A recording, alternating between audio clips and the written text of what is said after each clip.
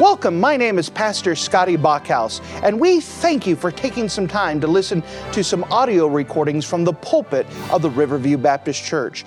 Our desire is to show the Lord high, holy, and lifted up, as well as try to be a blessing to those through the Word of God.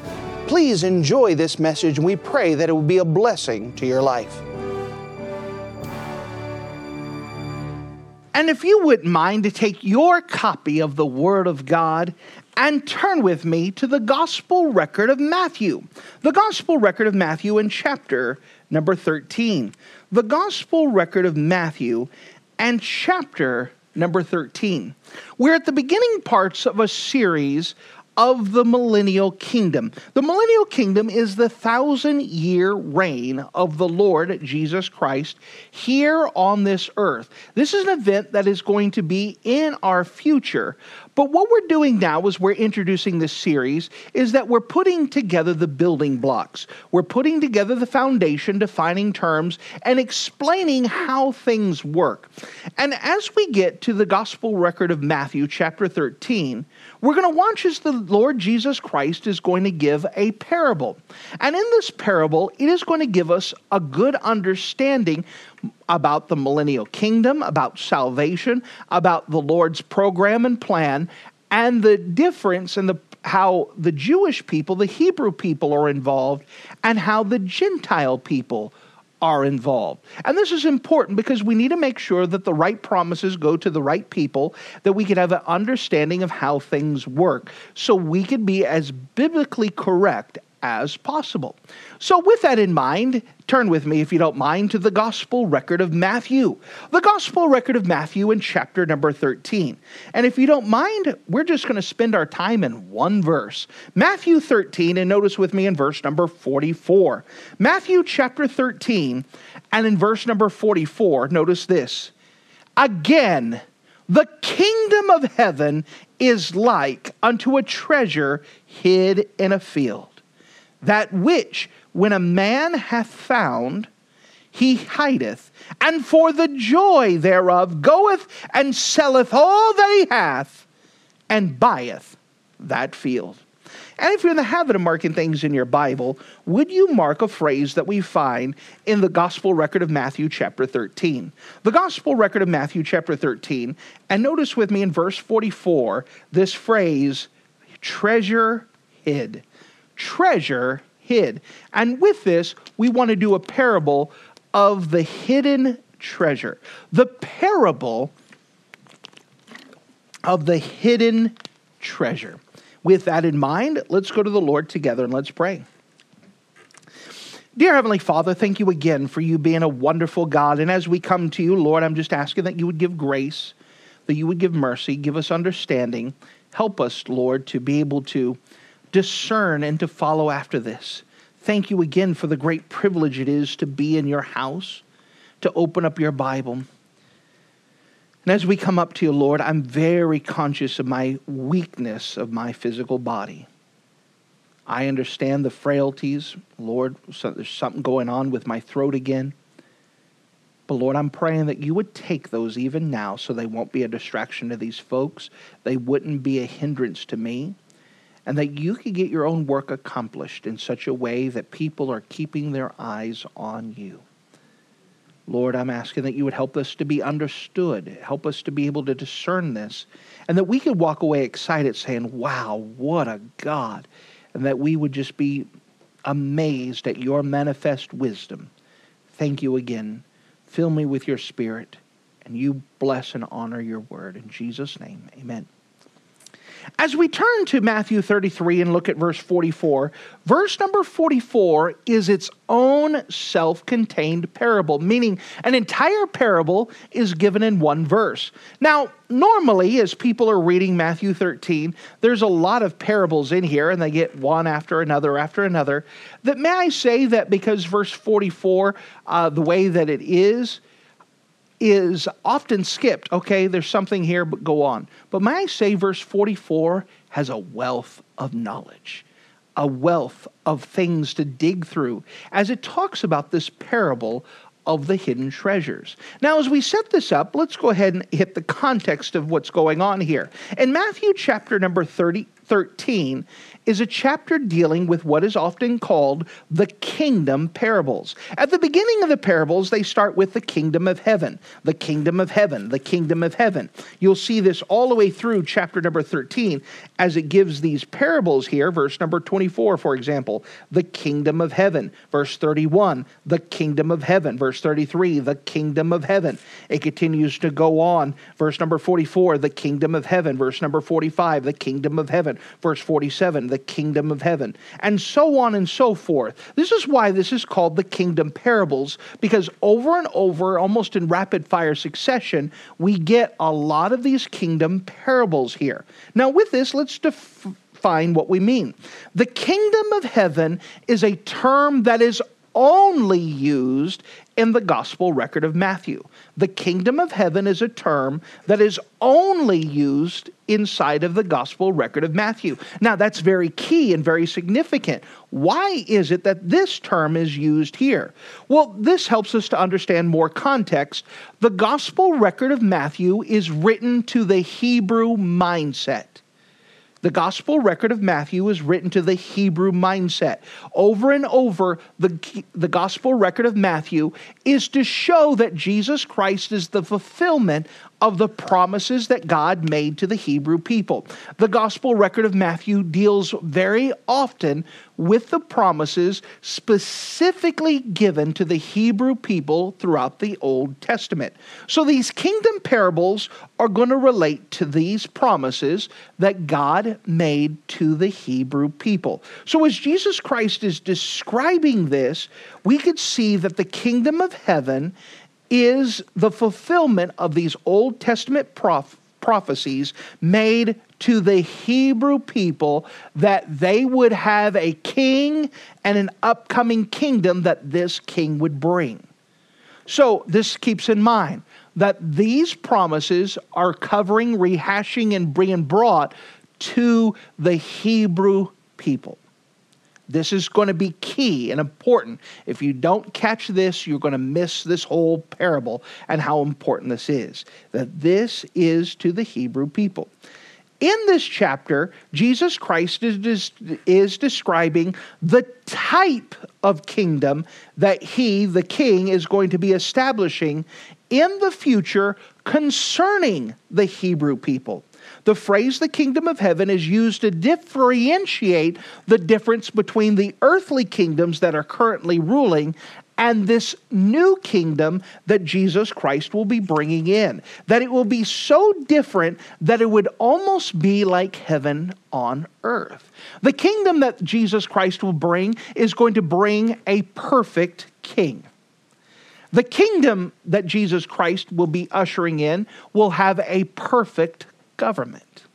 That the kingdom that Jesus Christ will bring will remove the curse of the ground and bring perfect conditions. It will be almost in comparison to what we have now, heaven on earth. So the kingdom of heaven is referring to the specific promises God had made to the Hebrew people, and that he is showing how Jesus Christ is going to bring in this kingdom according to those prophecies. Does that make sense? We're setting the stage. This is all dealing with the prophecies and promises God made to the Hebrew people. So with this, let's break down this parable. And by the way, there is a lot in this one verse that we're going to learn. Notice, first of all, the treasure. The treasure. Verse 44, again, the kingdom of heaven is like unto treasure. Unto treasure. What is this treasure? Well, as we're defining this terms here, it says this treasure is hidden in a field. Well, in verse number 38, Jesus has already referred to a different parable, and he describes what this field is. Notice verse 38, the field is the world. All right, well, that makes it pretty simple. So this treasure is hid in a field. The field is the world. So this treasure is there. What is this treasure? The treasure is the Hebrew people. The treasure is Israel. All right, stay with me, guys. This is going to be foundational. What is this treasure? This treasure is Israel. Over and over throughout the Bible, God has called Israel his peculiar treasure. Hold your finger here and let me show you a couple places. Notice with me in the book of Exodus. Let's start in Exodus 19. In Exodus 19, the Lord has brought, through Moses and the people, he's brought them into, out of Egypt. They're now right outside of Mount Sinai, and they're going to receive the Ten Commandments in the next chapter. Exodus 19, they're now gathered around Sinai. They're doing some preparatory work. And notice what God has to say concerning the Hebrew people, the book of Exodus, chapter number 19. Exodus 19 and verse 3. And Moses went up unto God, and the Lord called him out of the mountain, saying, Thou shalt say to the house of Jacob, and tell the children of Israel, Ye have seen what I have done unto the Egyptians, and how I bare you on eagle's wing, and brought you unto myself. Now therefore, if you will obey my voice indeed, and keep my covenant, then ye shall be a peculiar treasure unto me above all people, for all the earth is mine. Now, in this specific context, God is saying Israel is my peculiar treasure. Let's define our terms now. What's peculiar? Does it peculiar mean strange and that they're kind of lopsided? The word peculiar in the Bible means something that belongs wholly to. For example, somewhere on your papers, if you are keeping notes, draw a circle. It doesn't have to be a big circle, but draw a circle. And then I want you to put a dot in the middle of that circle. That dot would be peculiar to that circle. What do I mean by that? That dot belongs wholly to that circle. It doesn't belong to anything else but that circle. That's what the word peculiar means. It means to be belonging wholly to it. It is part of that circle. That circle encloses it. That dot is peculiar to it. Well, God is saying, you as the Hebrew people, Israel, you belong wholly to me. You don't belong to anyone else. You are my peculiar treasure. I'm not sharing you with anyone else. You are my treasure. That's how I see you, is my treasure. Notice with me in the book of Deuteronomy chapter 7. Deuteronomy chapter 7. Deuteronomy chapter 7, and let's see something else that God said about these Hebrew people. Deuteronomy chapter 7, and notice with me in verse 6. Once again, God is speaking about his people Israel. Deuteronomy chapter 7, verse 6. For thou art a holy people unto the Lord thy God. The Lord thy God hath chosen thee to be a special people unto himself, above all the people that are upon the face of the earth. So in verse 6, he says, you're a special people unto myself. You are special to me. I want you completely to me. Verse number 7. The Lord did not set his love upon you, nor choose you, because you were more in number than any other people, for ye were the fewest of all people. But because the Lord loved you, and because he would keep the oath which he had swore unto your fathers, and hath the Lord brought you out with a mighty hand, and redeemed you out of the house of bondmen, from the hand of Pharaoh king of Egypt. Know therefore that the Lord thy God, he is God, the faithful God, which keepeth covenant and mercy with them that love him, and keep his commandments for 1,000 generations. Here God is telling them that you are my special people, not because you were the coolest, or not because you were the biggest, or because you were the most fantastic. He says, I just chose to love you just because. I chose to love you, and I'm going to be your God, and I'm going to keep those promises to you, and I have something planned for you, and I'm not going to forsake them. I am God. I'm going to keep my word to you. You're my special people, not because of how great you are, but because how great I am, God is saying. Now, we're seeing that this treasure is Israel, and that God has a special plan for Israel. He has a desire for them. in Psalm 135, don't turn there, but I'll read it for you. Psalm 135:4, for the Lord hath chosen Jacob unto himself, and for Israel his peculiar treasure. Over and over throughout the Old Testament, God is saying, Hebrew people, Israel, is my peculiar treasure. I love them. I love them just because I love them. I made promises to them, and I'm going to keep those promises to them, not because of them, but because of me. We could see what this treasure is in Matthew chapter 13, verse 44. This treasure is Israel. Turn back with me, if you don't mind, and let's examine this passage. So again, we're understanding who is being talked about. The treasure is Israel. Notice something else we see. Not only the treasure, we see the treasure hidden. The treasure hidden. Notice with me verse 44. Again, the kingdom of heaven is like a treasure hid in a field. A treasure that is hid in a field. So what we see here, this treasure was hidden.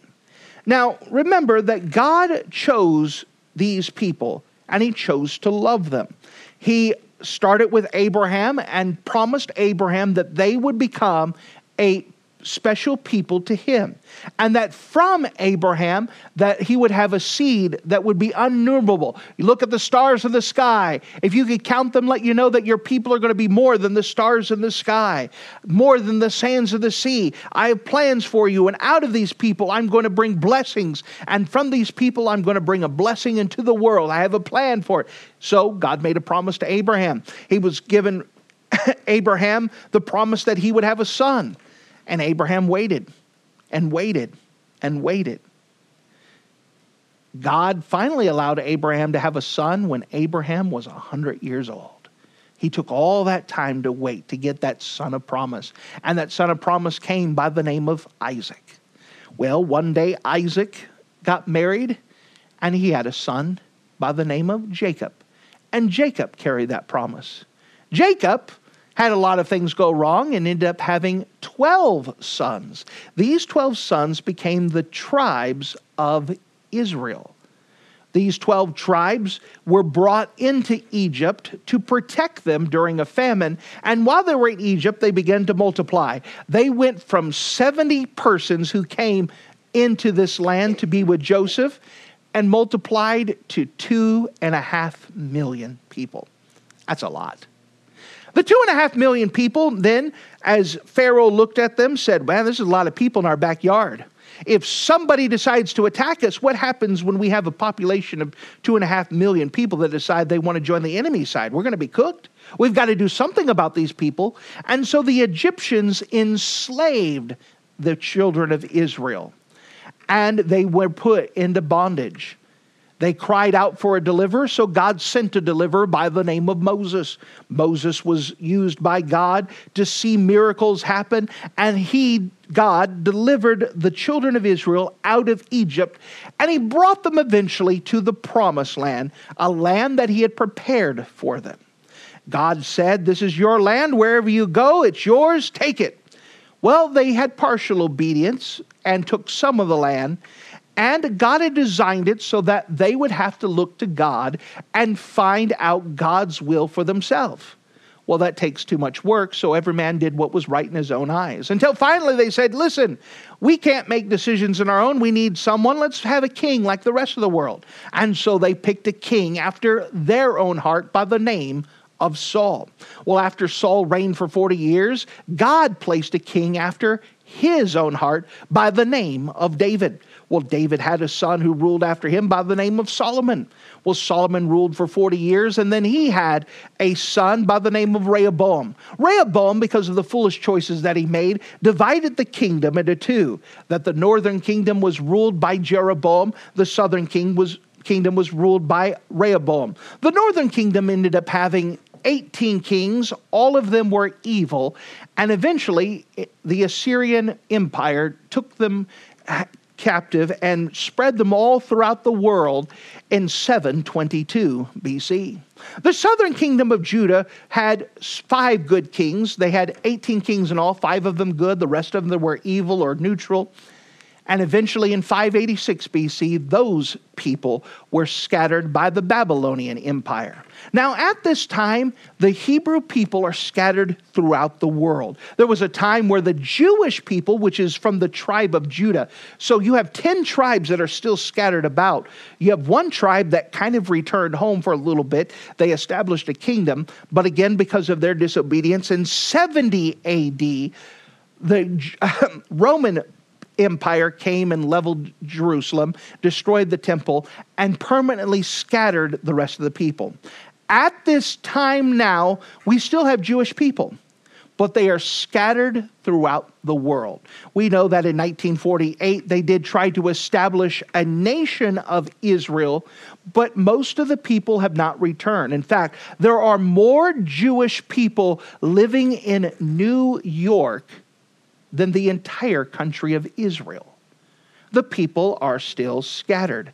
This is what we find here in this setting, is that the Jewish people, who are God's treasure, are hidden throughout the world. There's not one place where you could go find the Jewish people. They are scattered throughout the entire field. There's a treasure that is hidden. But let me tell you, God is not finished with his promises. God still has promises to the Hebrew people, even though they are scattered. So we could see this treasure that is hidden. In addition, the New Testament, the last 9 books of the Bible, are called the Hebrew Christian Church epistles. They're primarily written to the Hebrew people who are converted and accepted Christ as their Savior.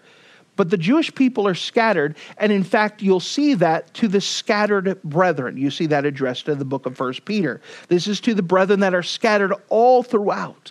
So we start off by having a treasure. The treasure is Israel. We could see that the treasure is hidden, that currently right now, that all throughout the world, the Jewish people are scattered. It's not in one place. But God still has promises to those Hebrew people. Notice with me, if you don't mind, the man who found the treasure. The man who found the treasure. Notice, if you don't mind, verse 44. Again, the kingdom of heaven is like unto a treasure hid in a field, the which when a man hath found. So we could see there's a man who found the treasure. Jesus Christ came back on this earth for the purpose of finding this treasure. He addressed the people of Israel. He tried to make an honest reply to try to be their king. But they denied him. And they said, we will not have him rule over them. So what happened is that the man hid the treasure. Notice again, the kingdom of heaven is like unto a treasure hid in a field, that the which when a man hath found, he found this treasure. So in this parable, here's a man who goes out into the middle of the field and he starts digging and he finds a treasure and he looks, oh, this is great. The thing is that it's not his field. So now he found the treasure. He knows where it's at. So he buries it again because it's not his to take. So he buries it again. And the treasure's hidden. But it's not forgotten about because God still promises to get the treasure. Notice with me, hold your finger here and turn with me to Matthew 21. Matthew 21. So the Lord Jesus Christ had come down for the purpose of addressing the Hebrew people to bring them to himself. But they denied him. Matthew 21, verse 43. Matthew 21 and verse 43. Therefore I say unto you that the kingdom of God shall be taken from you and given to a nation, bringing forth the fruits thereof. See, Jesus Christ made an honest attempt to say, I am here to be your king. And the Jewish people said, no, we don't want you. They denied their king. So Jesus said, all right, fine, I'll bury you again. But I have plans for you. I haven't forgotten you. You may have rejected me, but I still got plans. So he allowed the treasure to be buried. God did not stop his work with the rejected Israel. God continues to do his work, but now there's a pause as he's going to deal with the people of Israel later. We covered this in an earlier session. Now he is dealing with the church. But God has not forgotten about the Hebrew people. He is going to go back on purpose to deal with them. We know that the real commentary on this verse is actually going to be found in Romans chapter 9 through 11. Hold your finger here. Let's just kind of highlight a couple things in here. Romans chapter 9 through 11, you have Paul, who is an apostle to the Gentiles, but he is also a Hebrew person. And he is relating in here God's love to the Hebrew people, that God has not rejected or set aside the Hebrew people, that he still has a purpose in them. Notice with me Romans chapter 9. Romans chapter 9, notice with me verse 1. I say the truth in Christ, I lie not. My conscience also bearing me witness of the Holy Ghost, that I have great heaviness and continual sorrow in my heart. For I could wish that myself were accursed from Christ for my brethren, my kinsmen according to the flesh, who are Israelites, to whom pertaineth the adoption and the glory and the covenants and the giving of the law and the service of God and the promises. Here we could see Paul's heart, which is echoing God's heart. That God's saying, I don't want them to perish. I don't want them to die. I want them to be redeemed. Paul goes so far to say, I wish that I could take the punishment for them. I wish I could go to hell if it would save every one of my fellow Israelites. What great love that was there. This is God's own heart. Even though the Hebrew people rejected him, he still wants them to be saved. And by the way, God promised to the Hebrew people that they would have salvation offered to them. And God has not rejected that. Just another preview, Romans chapter 10, verse 12. For there is no difference between the Jew and the Greek, for the same Lord is rich unto all that call upon him. But all of this passage is still dealing with how God wants Israel to be saved. God wants them to be saved. Once again, Romans chapter 11. We're just hitting some highlights in these 3 chapters that pour out God's heart for his people Israel. Romans 11, notice with me verse 5. Even so then, at this present time, also there is a remnant according to the election of grace. And if by grace, then is no more of works, otherwise grace is no more grace. But if it be of works, there's no more grace, otherwise work is no more work. Notice with me verse number 25. Romans 11:25. For I would not, brethren, that ye should be ignorant of this mystery, lest ye shall be wise in your own conceits. And the blindness in part is happened to Israel until the fullness of the Gentiles is come. Here, it's seeing God's heart. God doesn't want Israel to be saved. And he's going to be working with the Hebrew people. He hasn't neglected them. One day when the Gentiles and the times of the Gentiles is fulfilled, he's going to go back and work with his people Israel. Of course, we had talked about this in God's time frame in the book of Daniel that we had spoken about. There were 69 weeks of prophecy that's already been fulfilled. Now there's a parentheses period where God is working with the Gentile people through the church. And there's going to be a time when that age is finished and there's one more week of prophecies left to be fulfilled, 7 years, where God is going to primarily deal with the Hebrew people for the purpose of bringing them to himself. What we see in this parable, back to Matthew chapter 13, that there was a treasure, Israel, that's hidden in the field. A man comes out and finds the treasure. All right, I want this treasure. But remember, Israel rejected him. So the man buried the treasure back into the field. It's now hidden. But his desire is to get that treasure. Does that make sense? His desire, he wants that treasure. So how does he get that treasure? Notice what he does, verse 44. Matthew 13, verse 44. Again, the kingdom of heaven is like to the treasure hid in the field, that which a man hath found, he hideth, and for the joy thereof goeth and selleth all that he hath. So this man finds his treasure. This is a special treasure to him. He pulls him up and realizes that in order to get it properly, it's not his field yet. but he really wants it. So he buries it again. And in order to get it, he sells everything that he has for this treasure. By the way, what did the Lord Jesus Christ do for those people? Jesus Christ left the glories of heaven, robed himself in flesh, and dwelt among us. Then Jesus Christ gave all that he had. He gave his very life on the cross of Calvary to get that treasure. What was that treasure? That treasure was the Hebrew people. That God had always desired to get that Hebrew people. This is a special treasure to him. And he always wanted to have them. And he's doing whatever he could. He gave everything he had.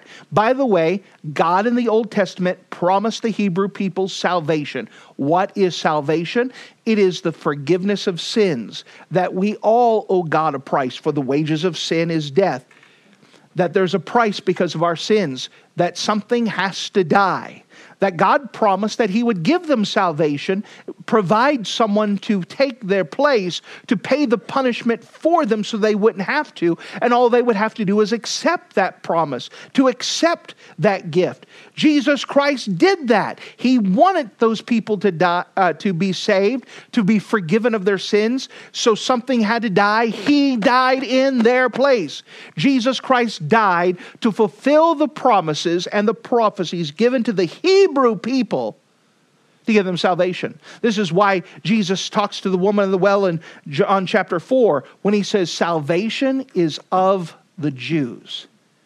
Meaning that salvation is there because of the Hebrew people and the promises God made to the Hebrew people.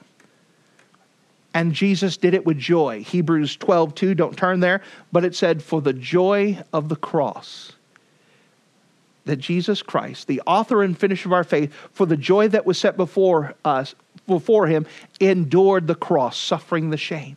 Jesus went to the cross with joy. Why? Because he was given everything he had to get that treasure. He wanted the Hebrew people saved, and he gave everything he had. Now, notice in Matthew 13, verse 44 again. Again, the kingdom of heaven is like unto a treasure hid in a field, that which a man hath found, he hath hidden. And for the joy thereof goeth and selleth all that he hath, and notice this, and buyeth that field. In order to get the treasure that's on the land, he brought all that land so he could have that treasure. When Jesus Christ died on the cross to save the Hebrew people, in order to save the Hebrew people, he made salvation available for everyone. What a wonderful God. Why is salvation available to us as Gentiles? Because of the work that Jesus Christ did on the cross for the Hebrew people, and it was enough to buy the whole field. All of us now can enjoy salvation because of God's love for his special people, Israel. Isn't that amazing? What great love that God had towards his people. And by the way, if God had that much love towards his people, he hasn't forsaken them or set them aside. He still has plans for them. But we as Gentiles get to enjoy because of the promises here. If you don't mind, notice with me in Matthew 13, verse 44. And let's kind of read this parable again, but also put in the interpretation thereof and see it in its entirety. Again, the kingdom of heaven is like a treasure. That treasure is Israel. That was hid, means scattered everywhere, in a field, the world, which a man, the Lord Jesus Christ, hath found. He came to this earth. He hideth, he hid it because they rejected him. He set them aside for a time, and for the joy that thereof goeth and selleth all that he hath. He gave absolutely everything. Christ went to Calvary to bleed and die. Why? So he could buy the field to have the treasure. What a wonderful God that we have. Now, for us, we need to put prophecy in its proper place. Prophecy was given primarily to the Hebrew people, especially for the millennial kingdom. You understand, the millennial kingdom is the fulfillment of prophecies to the Hebrew people. We as Gentiles get to enjoy those benefits because of the promises to the Hebrew people. Salvation was made promises to the Hebrew people. But because God died for the Hebrew people, it was also enough to buy the whole field. We are enjoying the benefits of the promises God made to the Hebrew people. The problem that happens in prophecy is when we as Gentiles try to hijack prophecies and assume that the prophecies are about us when they're for the Hebrew people. But it puts it in a different context. If we're going to have a proper understanding of prophecy, we have to understand that most prophecy is made for the Hebrew people, and we are just beneficiaries of those promises as they're fulfilled. There's so much wrapped up in this one single verse. That God loved the Hebrew people so much that he sent Jesus Christ to die on the cross to give them salvation of their sins, full, free, and forever. And yet, in order to pay for their price, he also paid for our price as well. What a wonderful God that shows what great love he had towards his people, and that we get to benefit a part of that.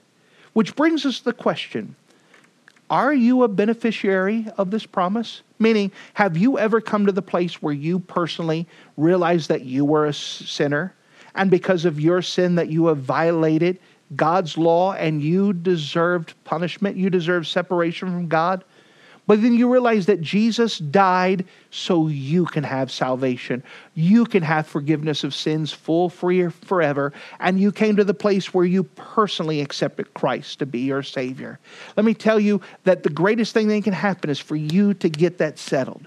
For the rest of us who are saved, isn't it a humbling thing that God loved the Hebrew people that much, but yet it was enough that we can enjoy those promises too? We can enjoy that as well. What a wonderful God. When you meditate this puts things in order. It should humble us a little bit. Sometimes it's not all about us. And we have to be aware of this. Be careful of the promises. This also helps set a foundation of the millennial kingdom, and understanding that these are promises made to the Hebrew people and that we are going to be beneficiaries. We'll talk more about this in detail, but this is something we have to set in order. Who are the promises to? Who's he speaking to? How do they apply? And where do we as Gentiles fit in? There are promises that God did make to us Gentiles that we need to pay attention to. But there are promises that God made to the Hebrew people, and we have to pay attention to those as well. What a great God who knows what he is doing. Thank you for listening to this audio message. This is Pastor Scotty Bachhaus, and I encourage you to take this information that you just received and make a specific decision to follow after the Lord. If you don't know Jesus Christ as your Savior, let me beg you to take the time to receive Jesus Christ for the forgiveness of your sins. If you are saved, I encourage you to make a decision in your life to help you get closer with the Lord. If there's anything specific we can do to be a blessing or to pray for you, we encourage you. Look us up on the internet at riverviewbc.com. Once again, that's riverviewbc.com. Or if you would prefer to call us, you can give us a call at area code 920-530-6308. Once again, that number is 920-530-6308. If there's anything we can do to be a blessing or an encouragement to you, please let us know. We would love to make ourselves available. Thank you.